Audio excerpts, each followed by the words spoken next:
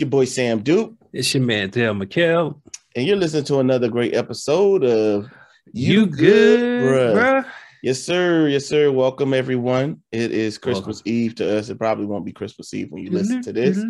So we hope that you guys had a great, Merry Christmas. Yeah, it's a And tough season for some of us. yes, it's tough for some, and it's funny because this is the time of year. What kind of depression do they call this? They call this the You mean like seasonal affect disorder? yes, like no, Sad. like seasonal depression. Like this is Yes, it's called usually sad. okay. Ironically, Really? yeah, seasonal affect disorder. Seasonal Okay, affect disorder. yeah. So So it's like it's basically depression that comes along during this time of the year. Not necessarily about the holiday. It's interestingly enough, it's more about how much sunlight we get. yeah, The sun plays a major part in our circadian rhythm, and we get less sunlight, so you have lower energy, and it just spirals from there. yeah. I And mean, so, probably ain't going outside much. This is right, the season where people probably not working out as much. right, You know, all of that good stuff, or bad stuff, yeah. or Most of the just world stuff. hibernates. We stay active. Yeah, exactly. So I uh I think that it sucks. One thing I was thinking about earlier, it's like, man, we talk about a lot of heavy shit on this show, like on a regular basis. And this is still gonna be heavy, but it's just for me, I was just thinking like, damn, like we actually get to some real, you know, heavy topics, and today won't be any different. Right.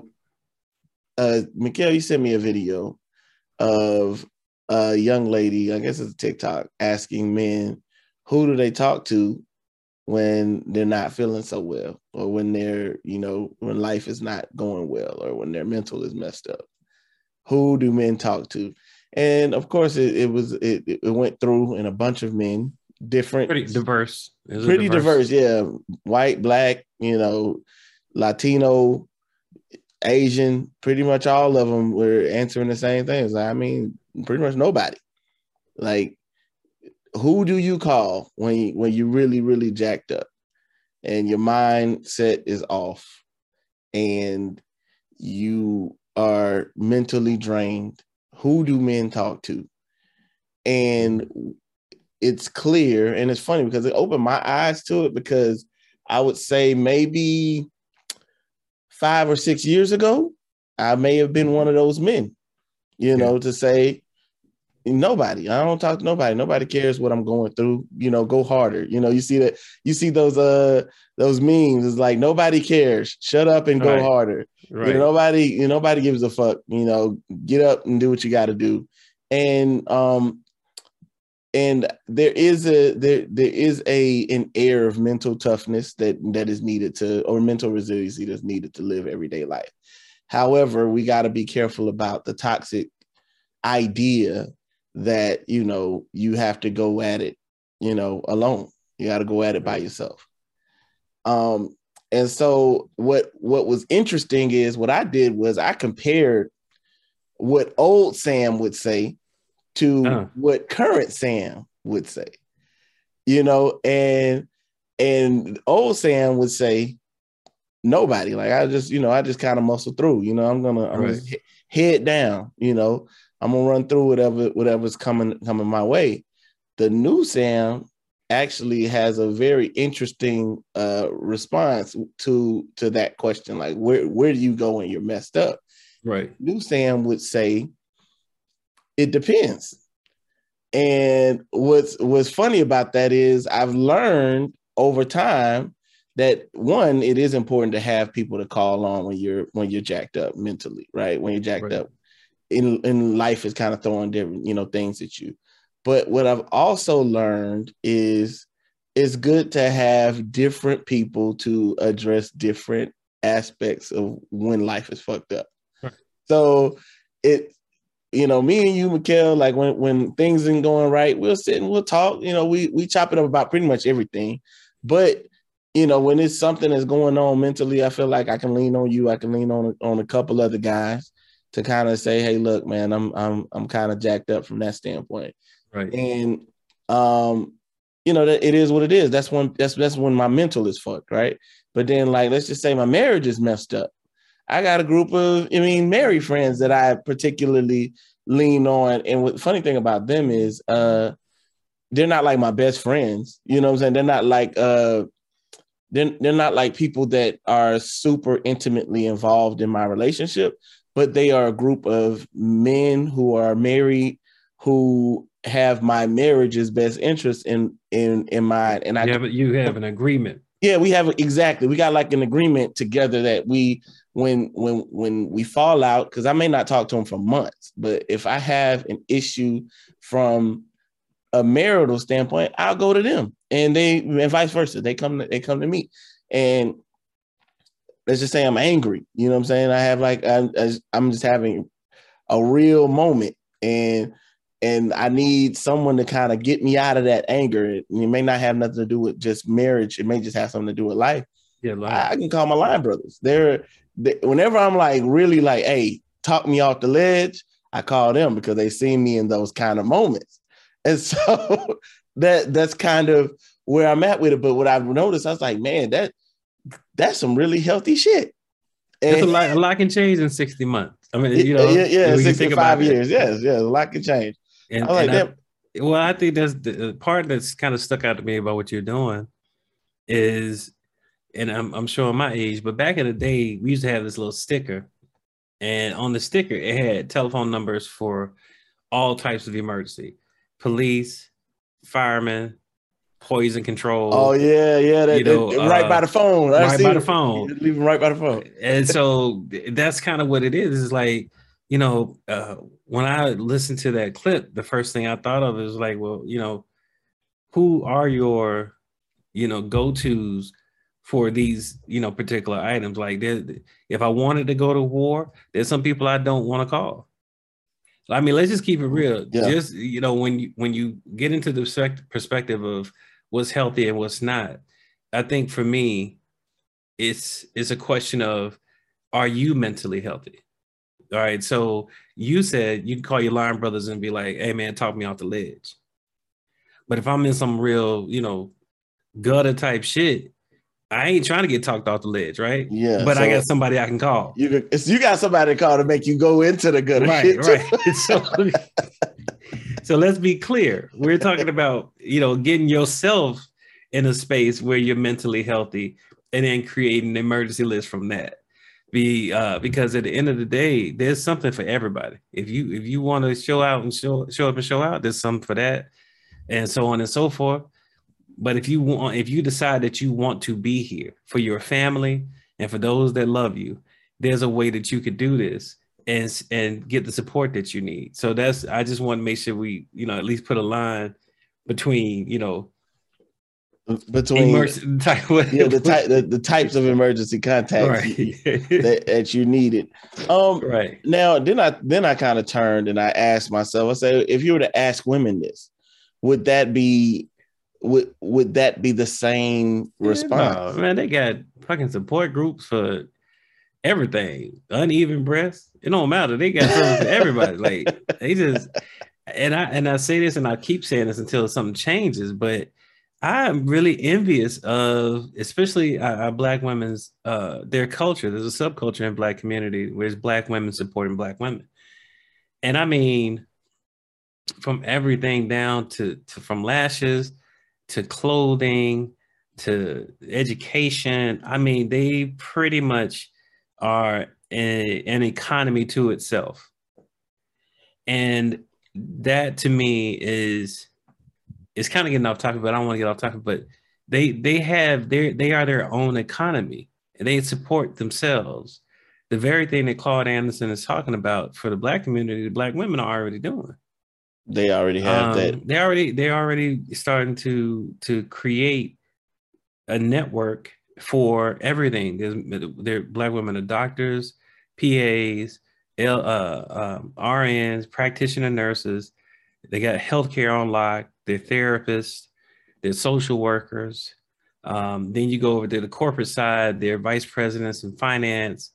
In mortgages, which has really been a key component to oppressing Black people. They've been able to started to corner the market and take over loan origination.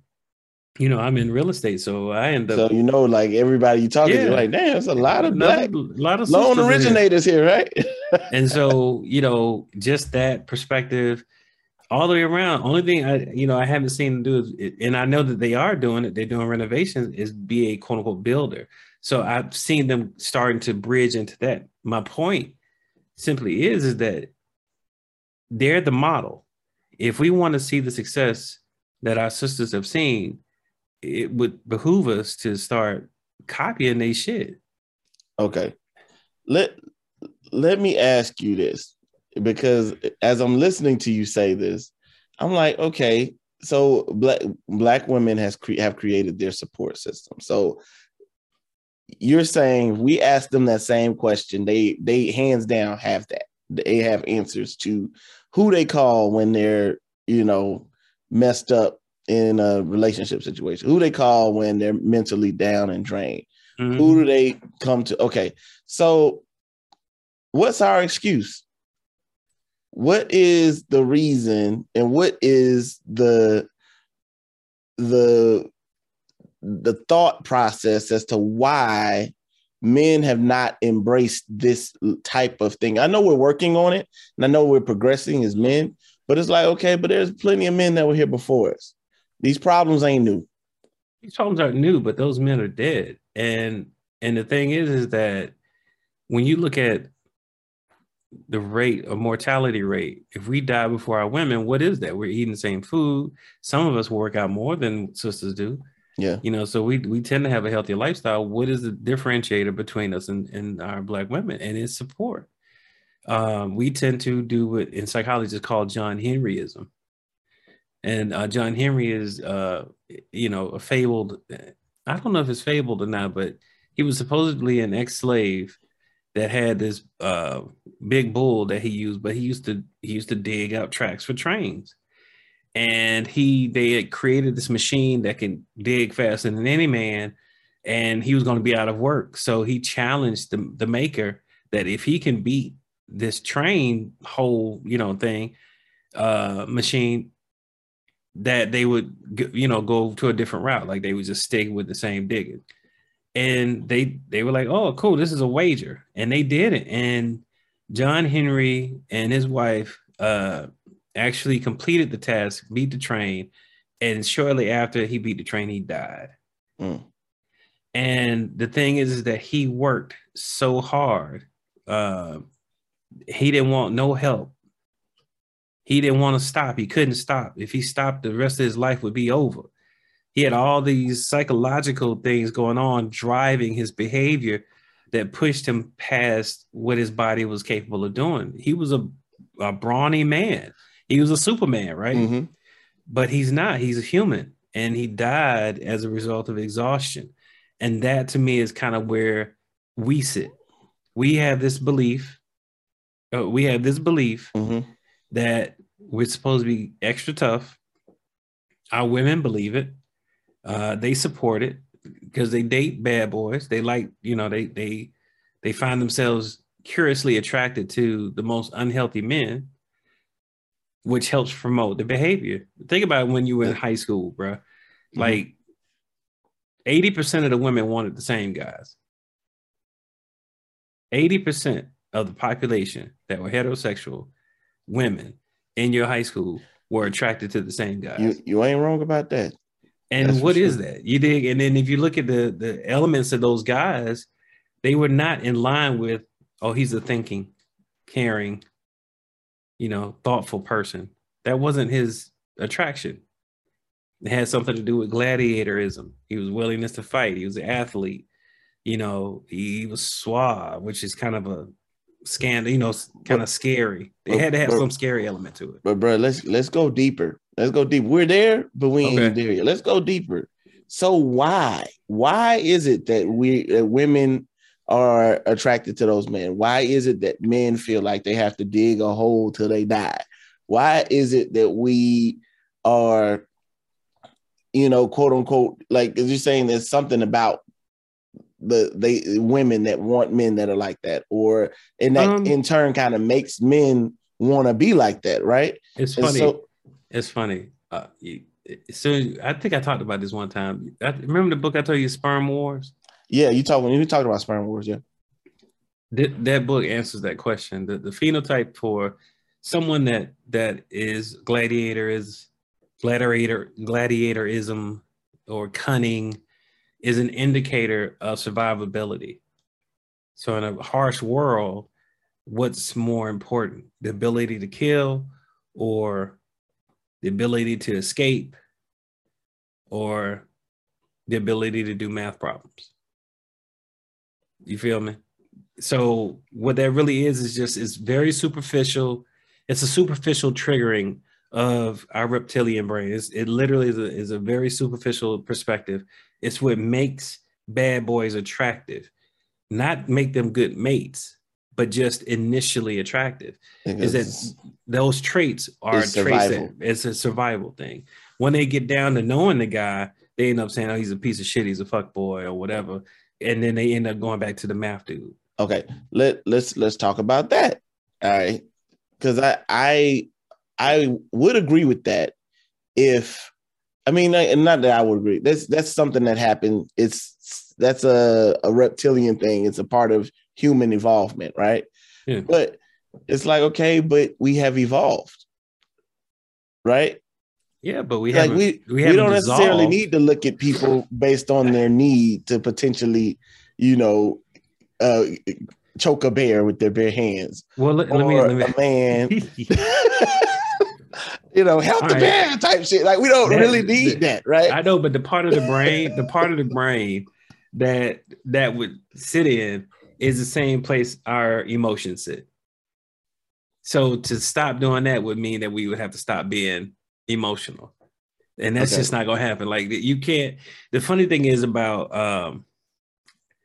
and I shouldn't say funny, but the thing about emotions or the thing about the brain is that you cannot parcel up the parts that you want and the parts you don't want.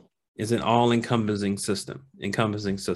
So, like, for example, when I used to do addiction treatment, most people use substances to turn off whatever unpleasant emotion they had.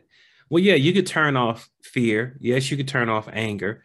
But if you turn those off, you also turn off the ability to love. You also turn off the ability to be sad. You also turn off the ability to be happy. Gotcha. That system is one thing. So to turn off one would to turn off all. Gotcha. You get it? So, you can't necessarily, yes, we could say, girl, don't be superficial. But at the end of the day, that's tied to a system that she needs to be a mother. It's tied to a system that she needs to be a loving mate or a sister. Well, I'm not even saying turn it off though, bro. I'm talking about like change it a little bit, like move, not turn it off, turn it down. You know how you talk about the dial? That's turn maturity. That comes what I'm with saying, maturity. life has changed though. Like what we need. I know there's specific things that everybody needs, right? Sure. But even then, it's like, okay, in the hierarchy of those needs, is like it's no longer as barbaric as it used to be, right? And so what I'm getting to here, by the way, is if you're not seeing what I'm getting at here, is there's the natural, which is what you stated, what's reptilian, what's innate. And then there's the social that's built based on that to a degree. There's has remnants of that, right? But then we, in the social, I feel as if we can control that because we can see that there's not really a need to a degree for a man to be a barbaric tunnel builder. Our society would tell you that you're wrong. Like even in the space where like you and I, we're we go shooting, right? Yeah. In those spaces, if you're in that sub economy, that's what they talk about. Being hard. You gotta be able to survive and skin a squirrel, whatever. Fuck, I'm just throwing shit out. Yeah. But that will always be a part of the human experience as it relates to Western society.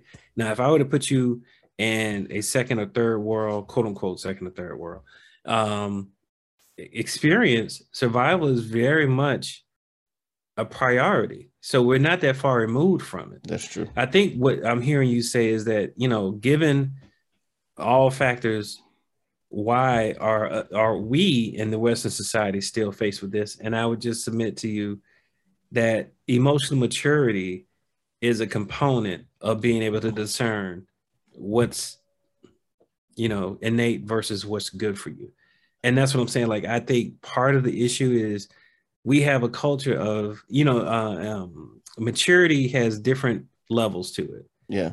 Like when you say emotional maturity, what does that mean? That goes across this. It's not one thing. It's like, how are you in love relationships? How's your maturity there? How are you in family relationships? How are your friend relationships? How are you in high stress situations? Right. How are you? Yeah. I mean, all of those things are part of the number that comes up to emotional maturity. If you have gaps, it's going to reflect in the decisions that you're making. All right. So see, I was trying to come at it without having to say the P word, but I'm gonna say it, man. Go ahead. Patriarchy, because that's where I'm at with it. I'm like, okay. I'm struggling with it right now because I'm reading about it. I'm going through just learning and kind of trying to dissect the idea of why we are what we are, why we do what we do, and why we don't want to be able to lean on people for certain things and how long it takes you to develop even the idea of that. And I'm just like, okay, so, I've been reading books about dismantling patriarchy, meaning that's that's what we need to do, get rid of it, right? But then I hear you say what you're saying about the need for the man to be this, survivalist, and the man to be this protector, and the man to be like the primal and the reptilian type of idea that we need to be that. And I'm just like, okay, well, that naturally births a system where a man has to be the way that men have been. Well, I would be careful with that because our patriarchy and our counterparts' patriarchy are not the same. No, it's not, of course. And so our patriarchy is based on self-sacrifice. I'm gonna die for mine. I'm gonna kill for mine. I'm gonna do whatever I gotta do for mine. I ain't never heard them say that about their family. But no, I mean, from their perspective, their family is I mean, from what I've read, it seems as if their family is more of they take the brunt of the sacrifice from the standpoint, the man, that what he does is he does bring home the dough and he takes care of the family to a degree, right? But everybody has to deal with they have to lift all the emotional burdens. There's none of that is placed on their side of the coin based on their level, their type of patriarchy. Right. They can be absent. From our standpoint, we have a different type of struggle, right? And so regardless of if I think our patriarchy is like a fantasy mixed up, made up version of. Yeah. It's about admiration. It's about being admired for something. And somewhere down the line, your great granddaddy, being killed by the Klan while the rest of the family get to survive, he gets to be lived on in legend. And that shit kind of gets passed down to the great grandchild. Here's the story that this man sacrificed his life so that the family can go on. And that means I got to do something similar, or at least be that same courage. And we're starting to take on the genetic and the environment and create something that doesn't exist. That's my point. It's like, we're not superheroes, but our children see us that way. And unless they learn that there's a transition from daddy being a superhero to daddy just being a man, there's going to be a problem with their understanding their identity. For boy and girl, like the girl in terms of what she should look for in a man, and for the boy, how to become the best man that he could be. And it's crazy because you would think you and I have the same psyche that we would seek each other out. Birds of a feather flock together. But part of our psyche is that we don't need anybody else. Granddaddy didn't do it with nobody else. He stood. I should be able to stand. I should be good. And women kind of promote that thought too. Yeah, they do. And that, I mean, and you see it entrenched in just the way we interact with one another, right? It's just a part of, and it's not, I want to be clear, because I think when we start talking, women do this and black men do that, there's not blame. You know, No, it's I'm not, talking about culture. we're I'm talking just about talking supported about culture. how things are Yeah. and how they have been. And I think, like you said, we see it as kids, we grow up seeking it as adults, and the cycle continues and never gets broken, right? And so, I mean, us having this conversation, of course, is going to help bring about some type of change. But it's like I'm trying to figure out, like, okay, how it's like learning how to deconstruct this man and bringing him to a point where it's just like I don't have a boy to raise. I don't have a son to raise. But I'm like, okay, well, it took me till I'm 32, 33 to get to the point where I understood that, look, I need this subset of men and of a subset of friends or emergency contact list or somebody that I can call on when things are rough. And it's just like, okay, so, you know, you start looking at statistics, you know, kids are going through stuff at a younger age when it comes to mental, you know, and you know where the statistics lie with men and suicide. Not to say that they try suicide more than women, but I know we talked about the modality is more deadly for unfortunately men. more successful. More successful for men than it has been for women. And so when you start to look at that, you're like, damn, like this has to be a part of our thinking, our the way that we're looking at raising young boys, and the way we're looking at raising ourselves. Like, we can't wait till 32. Well, you can't, but so I brought up the great granddaddy, right? Yeah. And that's a personal story for me. So part of my identity came from the story my mom told me about what her grandfather did to the Klan when they came to take his land. And, you know, he didn't back down. He came out the door with the shotgun. Yeah, blazing. Man. That's a badass story, man. I love it. And so I'm like, yo, that's where the fuck I come from. I got to be at least that hard.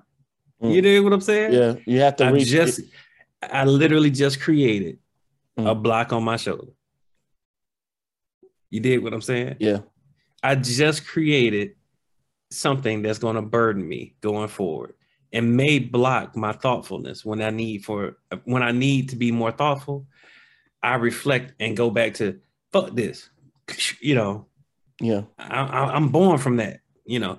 That's what I'm saying. When people take on as part of their personality, as part of who they are, these beliefs, it's not going to be easy to just say, hey man, you're killing yourself, bro. Don't do that. Because they're not going to see it that way. It's no immediacy to it. Like, man, what you talking about, man? Look what I've been able to provide for my family. What you mean I'm doing this wrong? How is this wrong? I go to work. I got food on the table for my family. You know, blah, blah, blah. You know, you can go down the list. Yeah. But the reality is, or what I've had, historically what I had is a survey for the family. Survey your family. All right, you know, scale of 1 to 10. How's your satisfaction with your father in your life? Scale of 1 to 10. How do you feel your relationship with your mother and father is, you know, for the kids? You know what I'm saying? Yeah. Survey the land and then get some real feedback to support the belief system that you kind of created. Okay. So what about let's I mean, we talking family because we're family men, but what about the single man? I mean, the single man himself, you know, he has a burden based that he's creating on whether he wants to be single or not.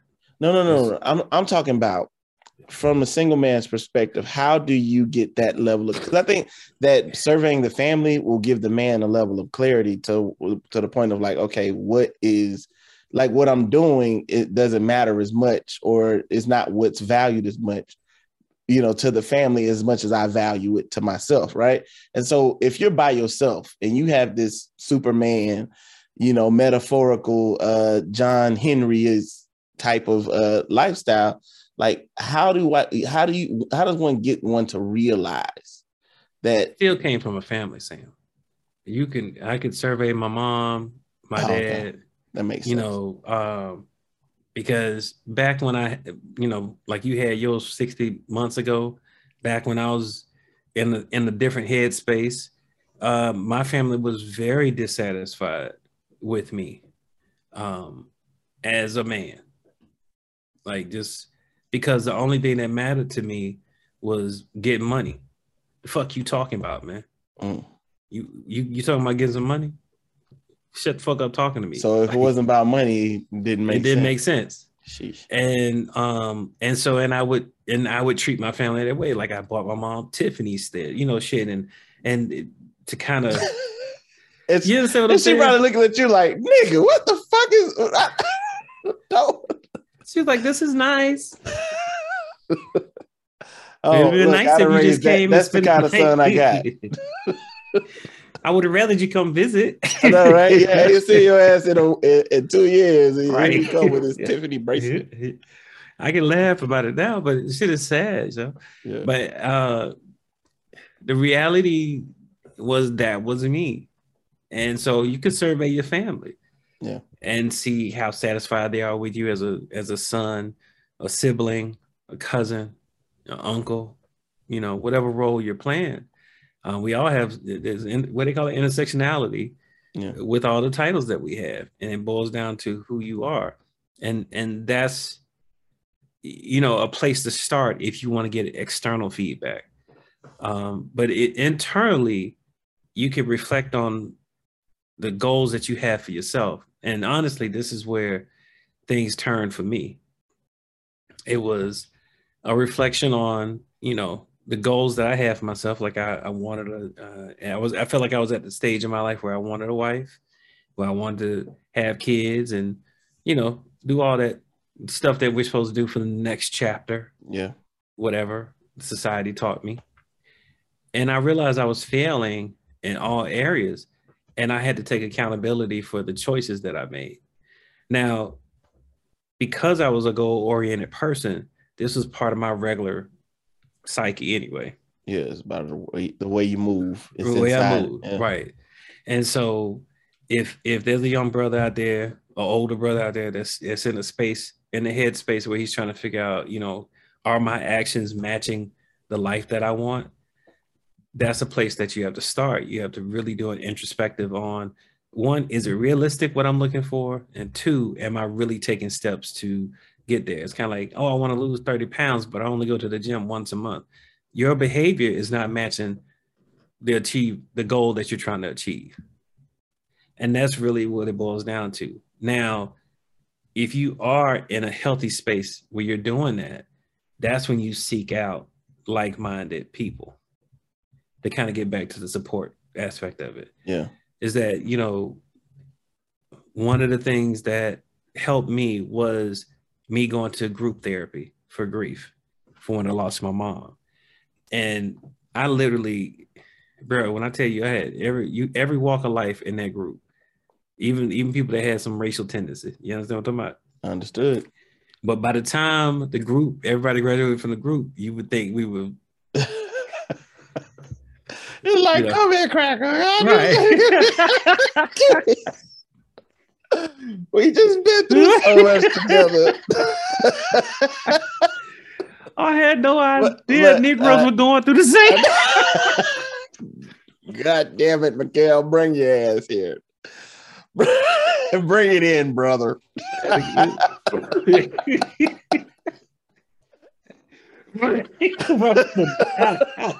about to die. Stop. But yeah, I mean, I see what you're saying, man. Yeah. No.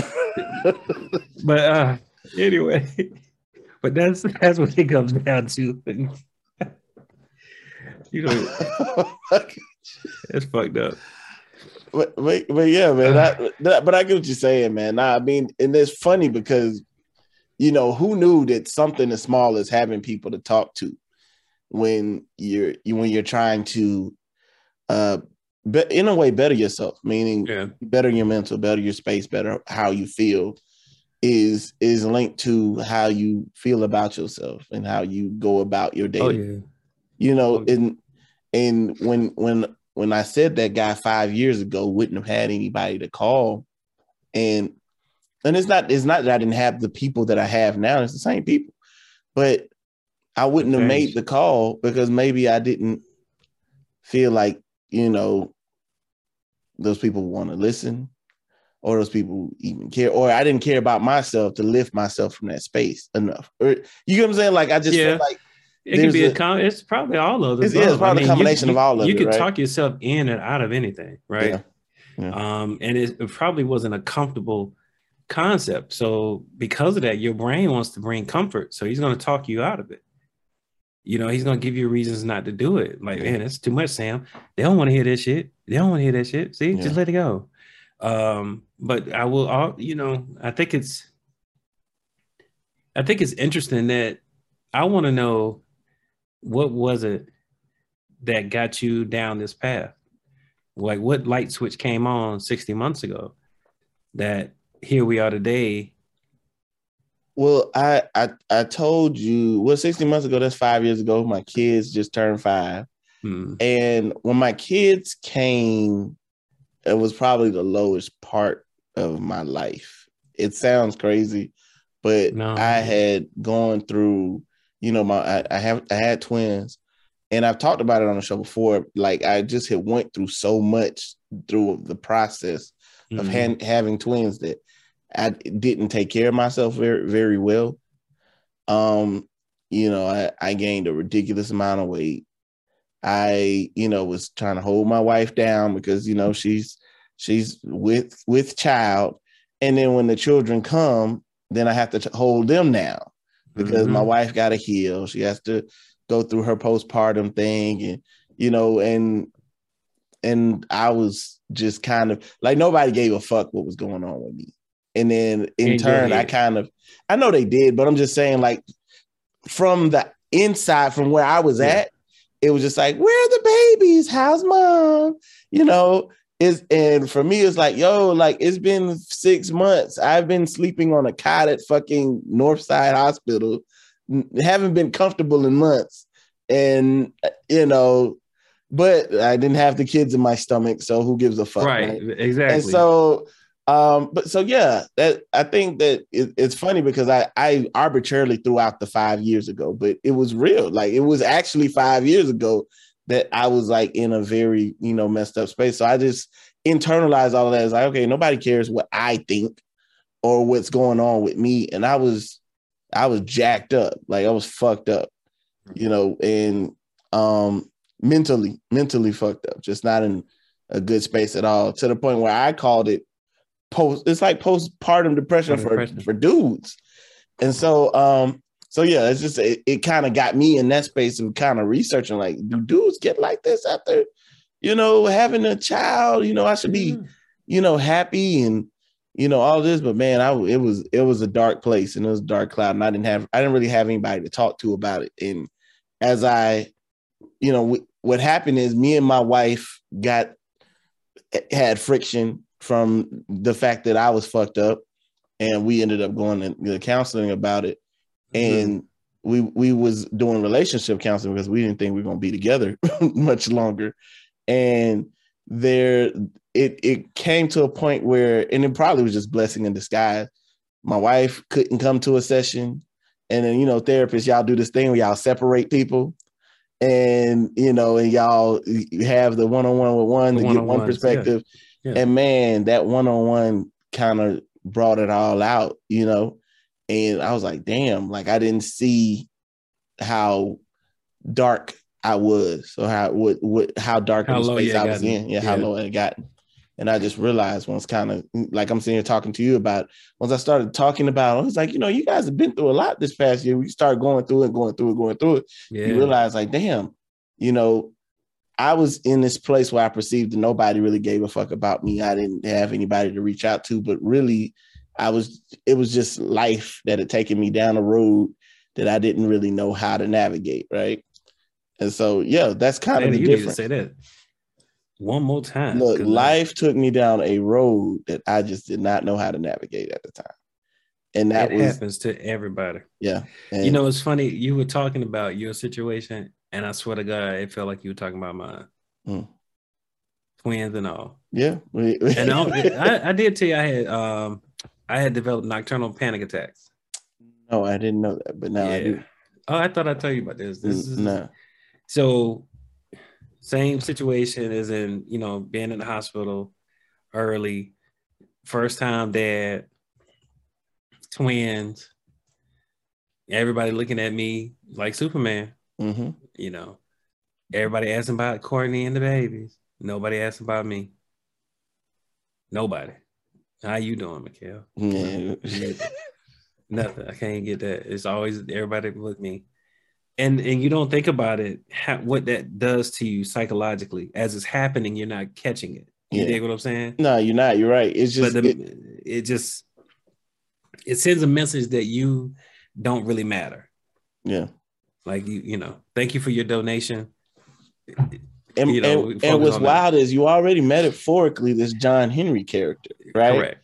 And so you're just chugging along, you building the tunnel, right? That's right. And in the darkness. Yeah, exactly. You building this tunnel in the darkness, and if you don't catch yourself, you'll be him at the end, right? At the end. So what the thing about, you mentioned, you know, is postpartum for guys a thing, and that's why I brought up the panic attacks, because it was like depression that had been exacerbated to a level of a physical reaction in my body. I mean, I remember the first one, I thought I was having a heart attack, bro. Like I woke up out of my sleep. I felt like I was falling, but I was I was laying down, but it felt like I was falling. And you know, you can go anywhere you want to go with that metaphorically. Yeah. But it was like it was a jump up. It was like trying to catch myself type of thing. And my heart was racing. I couldn't see because it was dark in the room. And I couldn't catch my breath. See, when you have a manifestation like that, that has to be something going on hormonally. And I think sometimes, and the reason why I don't believe there's any, I haven't seen any data, I haven't searched it, and to be fair, but if I don't find it, I won't be surprised, because we don't really talk about this. I've talked to men in counseling that are new fathers, and their reflection is not that dissimilar from ours, but we don't go document it somewhere. Women document their shit. Back to the original point, they have a support structure. No, you're because right, they got the data to support it.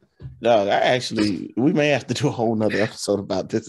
Now that we're getting into it, I'm like, yo, we may actually have to do a whole nother, like, you know, deal about it. But the coolest thing about it was me and you had similar experiences, and that was kind of what, you know, we always known each other, but we kind of really meshed on that, because it's like, yo, we had very, very similar situation. Yes, sir. You know, and I think that's a part of it. So then I became more comfortable with calling you about, you know, certain things. Right. More comfortable with being, you know, leaning on each other from a mentor's perspective. Like, okay, you know, we've been going through it right now. You know what I'm saying?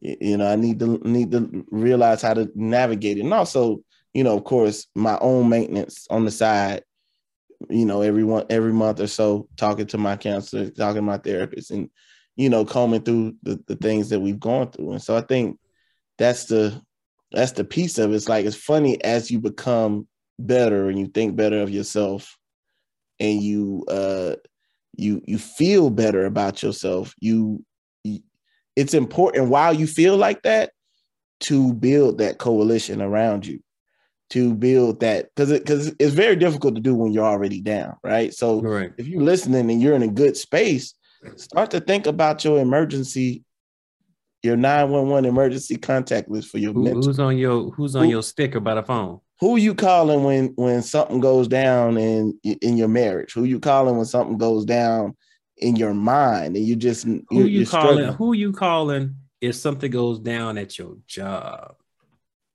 Hey, you know, do we have people that, like, man, I just lost my job. Do we have people in your circle that can actually get you plugged in somewhere? I mean, and those are things you have to start to cultivate those, because that's a part of health that that I don't think most people don't talk about. It's not until you sent that I was like, damn, an emergency contact list. And who you got? And it's an emergency, so you have to prepare, meaning it's not when it happens that you should be, oh, who should I call? Right. When something goes down, to call 911, right? Right. Poison, somebody does something, to call poison control. Like somebody ingests something, you call poison control. So it's like you need to know this for your well-being, not just mental. Well, it helps lower at least some. It should take some level of anxiety about living, like that to know that you have something in place. Like most people put ice in their phone next to contacts, for in case of emergency, ICE. Yeah. God forbid something happens. Here's my phone. You get access to it via the 911 option, and it shows people that you can call from my phone. Yeah. Like the comfort of knowing that I won't be in somebody's hospital as a stranger is compared to not knowing that people will ever know where to find me. Like that kind of shit fucks with me. But my point is, in case of emergency could be titled differently in the phone. Like there's definitely people that you should call in case of emergency. Like, with the pandemic, we had the shit hit the fan. Like, who's part of my Nest family? Like, who are the people that I would call or need to reach out to in case society fell apart? Like this. I mean, hey, it is what it is. It is, but it was a plan nonetheless. And that's what I'm saying. Because the plan was in place, I didn't have to think about it. I wasn't really worried about it. If Courtney said some crazy shit, I got people that I would call to help give me support so that I won't act a fool. Yeah. And that's all it really boils down to. Yeah. It's just mitigating the risk in life. If you can mitigate the risk in life by having people in place that help support you, and you need to be in a good mental space yourself. So therapy is key. Your quality of life will increase tenfold. Yep. Ain't nothing like being at ease. And we need to start making that normalizing men, especially our men. Yeah. With creating that type of environment. Our sisters had a blueprint. I want them to share it. I want us to pay attention to it. Yeah, I mean, and I want us to do it. And I agree with you 100%, man. I think that's at its time. As far as it's time that we evolve and get into that space, get into that realm where we're main. Because the thing, I feel like everything high risk falls on us, right? Like the alarm goes off in the middle of the night. It ain't. It's on me. It's on me. This is my time, right? It's on me, baby. Exactly. So it behooves us to be prepared. Same thing with the other aspects of life. We got to be more prepared, man. And I think we tackled this conversation pretty good, man. I enjoyed this conversation. Go ahead and put a fucking bookmark on postpartum depression for men. I would definitely. We got to get that data together. Yeah, I need to look into that a little bit more. But yeah, for more conversations like this, if you enjoyed it, share it with somebody that you know who needs it. We thank you guys for supporting us over the years. Thank you. It's been great as we're creeping up on. We ain't there yet, but we'll be on 100 episodes soon. And years. Yeah, pretty soon. And so we just want you guys to continue to support.